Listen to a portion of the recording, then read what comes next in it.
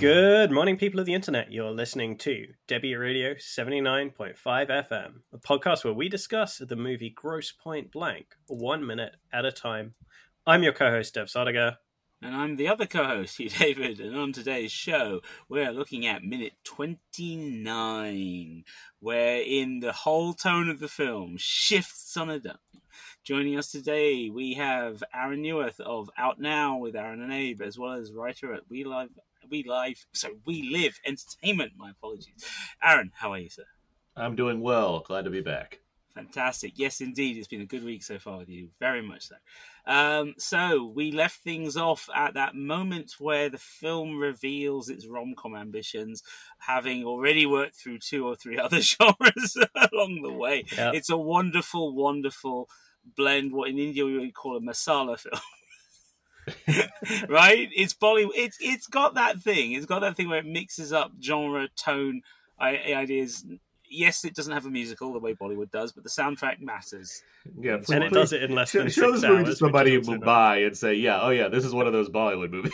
No. But I'm just saying that there's a reason why you have 2 Asians presenting this podcast. It chimes. Yeah. I mean, I can imagine a producer 10 years earlier trying to, make the film be one thing or the other. I can imagine them trying to smack it down and go, no, you this is off. Totally take that bit out and keep this bit, or take that bit out. You can't be all of these things, Yeah, it's not just a comedy action movie with a romantic interest, right? No. It's much better balanced than that and more finely balanced than that. Yes, every part of the film is that genre as it's happening. Which is the recipe for a cult film, because it's so hard to sell that, because, you have to tell an audience through a trailer in 2 minutes what the movie is, and it's like, so what is this? It's about assassins. It's about a high school reunion. I saw Romeo and Michelle's. I saw that trailer. What's this? Yeah. It's a rom-com. Is it? Is it an action? What do you do with this? So it's not a surprise that audience would find this later because they discovered it's like, oh, this is great. Why didn't I watch this in theaters? In theaters, it's like, it did okay at best, but it wasn't a smash hit by any means. I think that it is, as you say, it is the classic definition of a cult film. It is not this is not a film I can imagine. Too many films that want to be cult these days set out to be cult from the start. Yeah, this film didn't. This is a proper film made for the theaters. Expecting to recoup something on home video, but that's not what it's aiming at. And it is, without a doubt, classic cult in that sense, because you have to get on its wavelength to enjoy it. And it's not going to spoon feed you, and it's not going to hold out its hand to you. It's just going to be itself.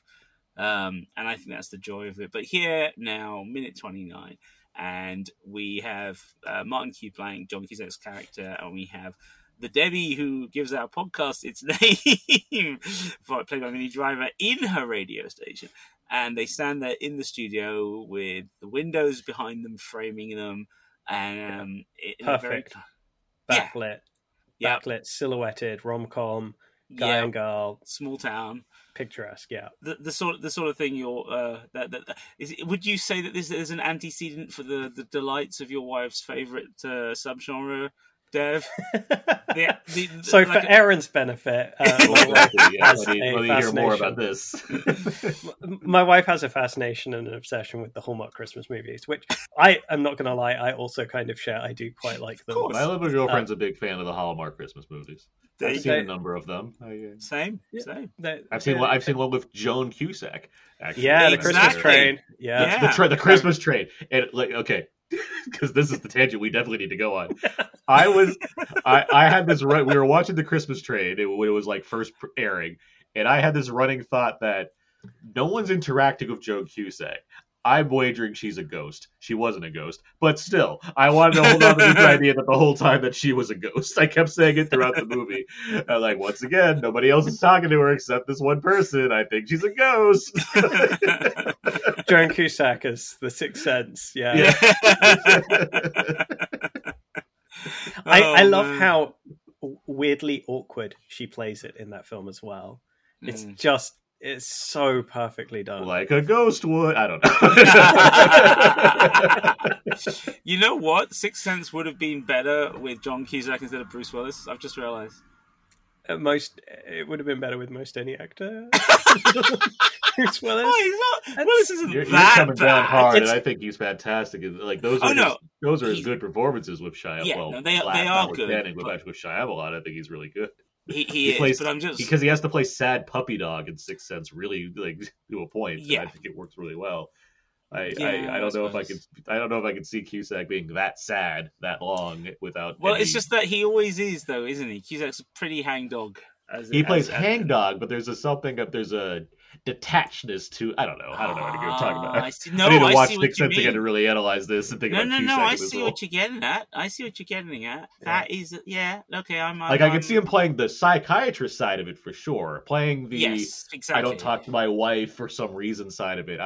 I think Willis is really good with that. So there's something there that he doesn't get to tap into very much. And this has been the Sixth Sense Minute. Well, it was the Joan Cusack minute there for a minute. Yeah. We just can't help ourselves. It's been before. We've done that before. One episode, it was a pure Joan Cusack, praise-a-thon. We had a good time with that. Bringing it back to this minute, I think there is some really, really fun, snappy dialogue in this minute. Uh-huh. Mm-hmm. And I think it really quickly sells why these two work so well as a couple. This back and forth, what have you been doing with yourself? Living out in California. I still think it odd that he would answer with California, because I can't imagine anyone not saying living in LA.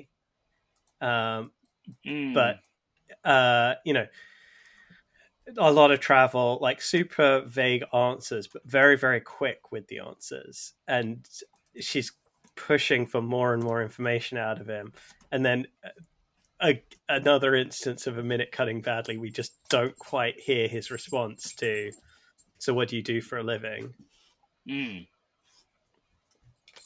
But and that's jumping ahead of it, but like it is the answer that he gives honestly. It is one of the he does it only a couple times with him and Piven and her father, where he's like, professional killing, like no mess around it. And with every one of those, nobody ever quite believes him except for the father, right? He everybody plays else. That's a minute for you guys later on, but that's a pitch perfect response where he takes like one pause and is like, growth industry. Like, good for you. It's a growth industry. Way to get in while the ground's hot on that one. To back up in this one, though, before even like the dialogue starts, this whole like we're seeing each other for the first time. What does that mean? And they look like two like birds doing like a dance of like, what is the next move? And then they immediately make out in a way that's so like, it's like I don't know what the direction would be for that scene. It's like, you both don't necessarily need to do this, but you feel like this is what's required in this moment to like settle something. And then they back off. And when he backs off, it's great because he hands back in the pocket. He like backs way back to like the back of the door again all of a sudden. Like he just has such nervous energy of like, I don't know what my move, like I'm a professional assassin who kills people with like, carefully planned out strategy. I don't know what to do with this DJ booth right now. This is weird for me. And then she's got that weird look on her face, like she's like, "Oh, okay, now we're moving." And you should say something now, huh? Yeah, right? Like, wait, okay, that's not it. That's not what we're doing. It's so, it's beautiful. It's just, like you say, I do wonder what Armitage said at the time, and I do wonder, considering how much of the dialogue on the page got cut for this scene, I do wonder how this all played out. The other thing I was noticing was, and I see this more and more as I get older, and it's not always accurate. Actors are actors. It's their job to act. It's their job to pretend. But the amount of times when you can see when actors are genuinely into each other as people, there is something in the air between them, and it isn't just the performance, and it isn't just the director saying, on your marks, there, as they lead into that kiss. And the way it works and the way the whole film plays out. And I just looked it up, and yes, guess what? They did date because of this film for a year. And I'm like, yep, that makes complete sense to me. There is just something about their chemistry, about the way they inhabit not just the characters, but there is a clear sense of in their physical nature around them. Yes, they're doing what the characters need. Yes, they're doing what the film needs, but also they themselves are into each other, and I think that's a huge part of what sells the film. Yeah, far be it for me to like speculate too much, but it's not surprising because like you're in such an intimate place where you're like working with someone days on end, and you need to like get close to them, and that just seems like a part of the because like she also dates Matt Damon after Good Will Hunting for a good long while too, and I think that comes from you're spending hours on end going over lines or getting the chemistry right or like figuring out like how this works between us, and that as being actors you need to like really like tap into certain kinds of places and emotions. I think it's hard to get out of a certain place emotionally with that connection that you suddenly form with somebody you're working with so intimately. It's also interesting that apparently he has a history of dating his co-stars. It's like it's a serial thing. So Jamie Gertz, 16 Candles. Melissa Gilbert cheated with him actually because her fiance cheated with someone else. When he was on Say Anything, Lily Taylor. When he was on Bullets Over Broadway, Susanna Melvoin. So kind of interesting. Not what I was expecting. I always figured he was like he's like a famous bachelor. Like he's not married. Like he's especially during that time, he's a handsome guy. Exactly. It's not surprising. No, well, I don't know why. It's not so much that I'm surprised. It's more kind of like I just never thought about it. I just thought, he's a handsome dude. People like him, I never thought about the fact that one of the reasons he's as good as he is with these performances is there's a real, the energy is real, the attraction is real, and I think, like he's not a method actor, but he's a guy that like the parts he takes, especially. Tilly agrees with you, Aaron. Tilly absolutely agrees with you on this. Cusack. Like stuff here or there comes up where he got drawn into or whatnot, but for the most part, like the roles he takes are very particular. Like you mentioned like Con Air. It's like there's not many blockbusters on his resume because he doesn't really operate that way, right? He operates and take away this is minus like the direct to video stuff, which is paying the bills. That's later on, but like during this period of time, looking at Say Anything, High Fidelity, this. 8 Men Out, The Grifters, like it's choices great being films, made. Those. Great, it's stuff made, so. That's classy stuff as well, though. All the stuff you've mentioned is stuff by, either directed or written or produced by, auteurs and art house people and, people who are famous already before they get to it. And as you say, he made clear choices to work on a broader palette than your typical Hollywood career. And it is interesting that, yes, he's, as you say, he doesn't do blockbusters, but he has made sure he's got one Bruckheimer under his belt. He has made sure that he's got one Stephen King under his belt. It's like every now and then he does them, and he does the interesting ones. He doesn't do the really super commercial tacky ones, like we were saying the other episode where we were talking about Con Air. It wasn't intended to be. Obviously it's a Bruckheimer summer hit. It was intended. That Nick Cage was riding high off the back of The Rock, and as well as his Oscar off leaving Vegas, but people were still getting their heads around the idea of Cage as an action star, and there was something, I can remember the trailer for Con Air, and I can remember my friends going, "That looks incredible," and I was sitting there going, "Yeah, but will it be?" And it wasn't until you actually were in the theater watching it, and you're like, "Oh, this is mad! This is crazy!" And Cusack's right there in it, holding his own. But I think he's always ended up on the slightly odder blockbusters. I don't consider 1408 to be your typical Stephen King. Yeah, he does. What he would consider thinking man's stuff that seems like intriguing to him outside of like the the standard things, which Con Air, for that kind of a role he's playing, where he's like he's like the smart guy in the room, like that's you look at it, a lot of the he works with a lot of his same guys, like writers and stuff. So you have this and High Fidelity and Pushing Tin and even like Serendipity. Like regardless of how much you like any of those films, it's a lot of like his people like coming together to like do another thing. And if it's not that, it's then I'll work with Terrence Malick, I'll work with my friend Tim Robbins, I'll work with Clint Eastwood. Like after. Because like the early 80s, it's like the teen stuff, right? He's a teen actor. He's doing these comedies. And I think when he does Say Anything with Cameron Crowe, like he did 8 Men Out, and then he does Say Anything. I think when he does that, that's where he sees like a teen comedy where it's like, this could be more than just me like acting like whatever. Like, and and those are fun. Like I like the shirt thing. I like One Crazy. Like they're fine, but I feel like he probably saw like a movie like Say Anything, which had it's a better screenplay by all means, and it's like I could be doing more of this, and I think that's what he's a Yes. star at that. He's a star. He's a big enough star at that point where he can make certain decisions, and I think he just actively Yeah. chooses like things like that from then on. Things shift because that's just how fame works right now. Where it's like, no, I got to start making some, lesser things that I maybe would have normally associated myself with. But for a good run there from like the late '80s to like the mid 2000s, he was, choosing a lot of what he would consider interesting projects. God, I'd forgotten he's in The Ice Harvest and Runaway I Jury. like The Ice Harvest a lot. Yeah, it's a good film. The one I was just reminded of was Max, which I thought was an excellent film. I've not seen that. I've just seen it, spotted it. It's worth watching. It's quite a difficult watch, but it is very much in that more Ota kind of. Noah Taylor. That's when he considers one of his like shining moments of his career. Like I think when like 1408 came out, he was saying like there's like 8 movies I really love that I did. Max was one of them for sure. Yeah. Oh my god, that is exactly my kind of film and plot, and that cast is incredible. Okay, I'm going to be hunting this one down. This is going to take a while. Because the other one I found recently digging around in DVD sales was something I saw years ago on VHS, which was Pushing Tin, where he and, what's his name? Billy Bob, playing the competing... Billy Bob, playing the competing air traffic controllers. And it's not a great film, but it's an interesting enough film that I don't mind paying £1.50 for a DVD of, just to have, because that thing hasn't made it through to any kind of modern service. And I forgot he was in Being John Malkovich, which I saw in the cinema. It was great. Yeah. Jeez, man, that 90s period, that late 90s is still so strong. Yeah. God, that's crazy that it just suddenly kind of not stops, but like you said, he makes some choices, doesn't he? Well, so...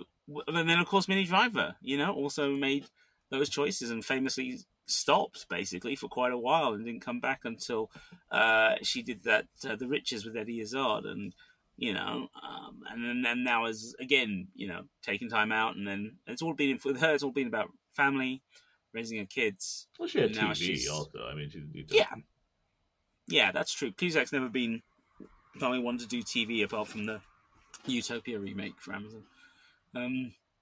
Whereas she's quite happy to do TV, she started out in it. She was happy to go back to it, and I keep saying this. I need to read her bio because she did the autobiography last year. So I really want to have a read of that because it's meant to be very. It's not so much the tell-all thing. It's more kind of the entertainment value of how she goes from one thing to another and ends up in this life. But yeah, I always thought that she was an unusual. Actress to become a star or to become, renowned in all of these big vehicles because she's so not the traditional Hollywood actress visually in that it's thinking of that era. But then she's also not the only one to break that mold at that time. Thinking of like something like Go with both Sarah Polley and Katie Holmes and a whole bunch of other people in it that makes that much more interesting faces in the indie scene, kind of doing indie things. That's fair. I mean, like she never really has much of a lead period. Like it's pretty much like Grosse Pointe Blank, Good Will Hunting, till like up to where does it stop? I mean, it's not long. Like 2000 with Return to Me, which is like totally like David. After that, it's just like supporting roles, or she becomes the mother pretty quickly in a lot of things, or like the side character. Yeah. Which is nothing. I mean, she's a very good actress. It's not a problem. But. I just think it was one of those things where when I was younger, it was a weird thing to get my head around the idea that people would leave these businesses and go do their own thing. And it wasn't until I got into DVD and film myself that I was like, oh, now I see why people leave. There's only so long you can do these things before what's left of your soul is just scraping at the insides to try and get out. And you're like, I need to do something else and get back to a slightly more human approach. And so these days I look at it now like, oh, good on you. You got out. Well done. It's cool. So yeah. very, very good actress there. So good. The other thing is she got that Oscar nomination so early on too, and it's like it's a matter of like, so what do we put you in now? Like, what is that? And it doesn't really, because she had, like you mentioned, she has a unique kind of presence where it's like, you seem like too mature to be like the young girlfriend of kids and people, and like, but she's got that grown up too thing going old on, in Hollywood terms for like other things. So it's like it didn't like match out for her as far as becoming like a consistent leading star in things. Yeah. And I think she's too early to be accepted as the lead female role in most traditional Hollywood movies, because she is that bit too different. She's not the Hollywood ideal for and it's the competing game. There's 20 other actresses that are all also competing for the same kind of thing. That are maybe more the flavor of the month or what have you. This is exactly what I'm hoping to find out in her book. I'm actually really interested to see who she was up against in auditions for various roles that she didn't get. I'm actually quite interested to see what constituted her competition. I think that could be very eye-opening. She's definitely not the only Brit at that time starting to make their way across the pond. And I mean, this is the same period as Catherine Zeta-Jones is over. Yep. And this is Rachel's kind of just coming along as well. Yeah, so I do wonder if it was just that sudden. Australia is putting everybody in. Yeah. There always seems to be a wave, doesn't there? It's like there was that point in American TV where all of a sudden there's like blonde Australians all suddenly turning up and playing cops, and you're like, or something, or investigators of one sort or another. And I was like, what is going on? But that's just the way it is, I guess. As far as this scene goes, yes. Getting back to that thing we're talking about. Sorry. Yeah, bad habit. There's the whole makeout thing. Then there's the Cusack ramping up the nervous energy to my favorite question that he asks: how long has it been? If I had to guess, how long has it been? 10 years?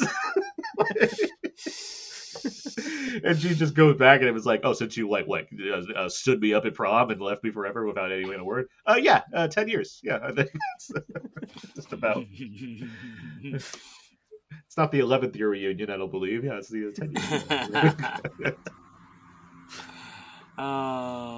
Yeah, it is just, and again, as I was saying in the previous episode, they've cut so much dialogue that was on the page, and there wasn't that much dialogue, and instead, it's that whole exchange you've just narrated that still contains the tone, but works so much better, so much better. And all of that nervous teenage energy, it really feels like the last time they saw each other was like right at the end of high school. Like they're acting exactly the same way all over again. So what have you been up to? California business. That's 10 years, huh? Like he gives more to Piven than he does to her with that answer. Yeah, that's true, actually. Yeah. Oh, and I think that's because he cares about her response more. He's more worried about letting her down than Paul. He they're buds. Like you kind of can say anything, and Paul will just roll with it. Yeah. But also, it's interesting because they cast Piven in it. What I love about Paul, and obviously we'll have to talk about it more when we get there, but there is a mounting sense of his frustration takes a while to come out. It builds because he gets these answers. He knows he's being fobbed off. Whereas with Minnie Driver's character, Debbie's just like, bam. This is how long it's been, and this is what's going on. You can just see the kind of rewind slightly in her head, like, "Oh, okay, yeah, no, I'm supposed to be mad at him." Yeah. Oh dear, but yeah, it is a lovely minute in that sense. We're way past, but since we're on Paul for a bit here, one of my favorite lines in this movie, like absolute like top 3 favorites, is I want to fuck it up. When they're driving along, Paul and Martin, and he says, "Here's Debbie's place. Kind of crept up on you, huh?" "No, you drove us here."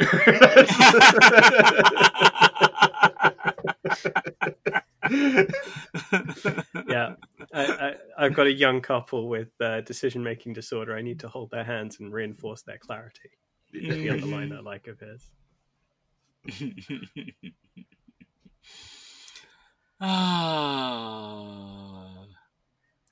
Or the other thing we haven't mentioned, I mean, I know we were talking about the conversation between them and the way it works, but I absolutely love her reaction to him saying, just at bang on the end of the minute, when he says when he says his job, and he actually just goes with the truth. And and her response, I know, is at the start of the next minute, but it's just wonderful because it says everything about her and her attitude and her the way she kind of copes with things. But yeah, I'll save that for the next episode. So. All right. Right, so let's wrap this baby up. This was minute 29 of the Gross Point Blank podcast, W Radio 79.5 FM, featuring your hosts, co-writers, and co-producers, Des Oligar and myself, Hugh David. Today's guest was Aaron Newworth of Out Now with Aaron and Abe. And where can we find more about you, Aaron? Everything I do ends up on my personal blog, thecodeofzeke.com. I do host the podcast Out Now with Aaron and Abe, weekly movie releases that we discuss, and a lot more fun nonsense with my friend Abe and various hosts, guests. I write for League of Entertainment for movie reviews and Wise of Blue for Blu-ray and Criterion reviews, and I'm on Twitter at Aaron's PS4. Fantastic. And you can find us on all good podcast players, as well as on YouTube, X, aka Twitter, and Spotify at Debbie Radio, as well as on our website, debbieradio.com. And for all of those, it is Debbie, spelled D-E-B-I. And if you want to talk with us, please join the Facebook's listeners group, Debbie Radio 79.5 FM Fan Club. And we will hopefully be able to get back to your questions and comments there. For now, thank you very much indeed. Goodbye. Sure was clear that all of this was new. Concentrating hard like a little girl, smoking for the first time.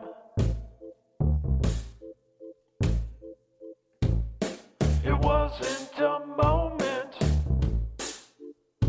it was a feeling of movement.